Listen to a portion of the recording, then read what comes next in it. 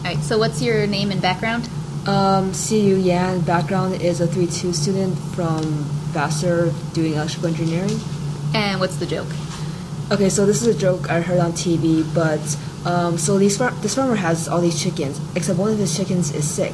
So he hires an engineer to like look at his chicken and see what's wrong. So the engineer comes, observes the chicken, does all these calculations. It's like, okay, I know what's wrong with your chicken, but only if it's spherical and in a vacuum. Okay, and what's the explanation of the joke? So the explanation of the joke is that when you like take any physics or engineering classes, a lot of the like problems are simplified to like have very ideal conditions without including like a lot of things like friction and other disturbances. So, yeah.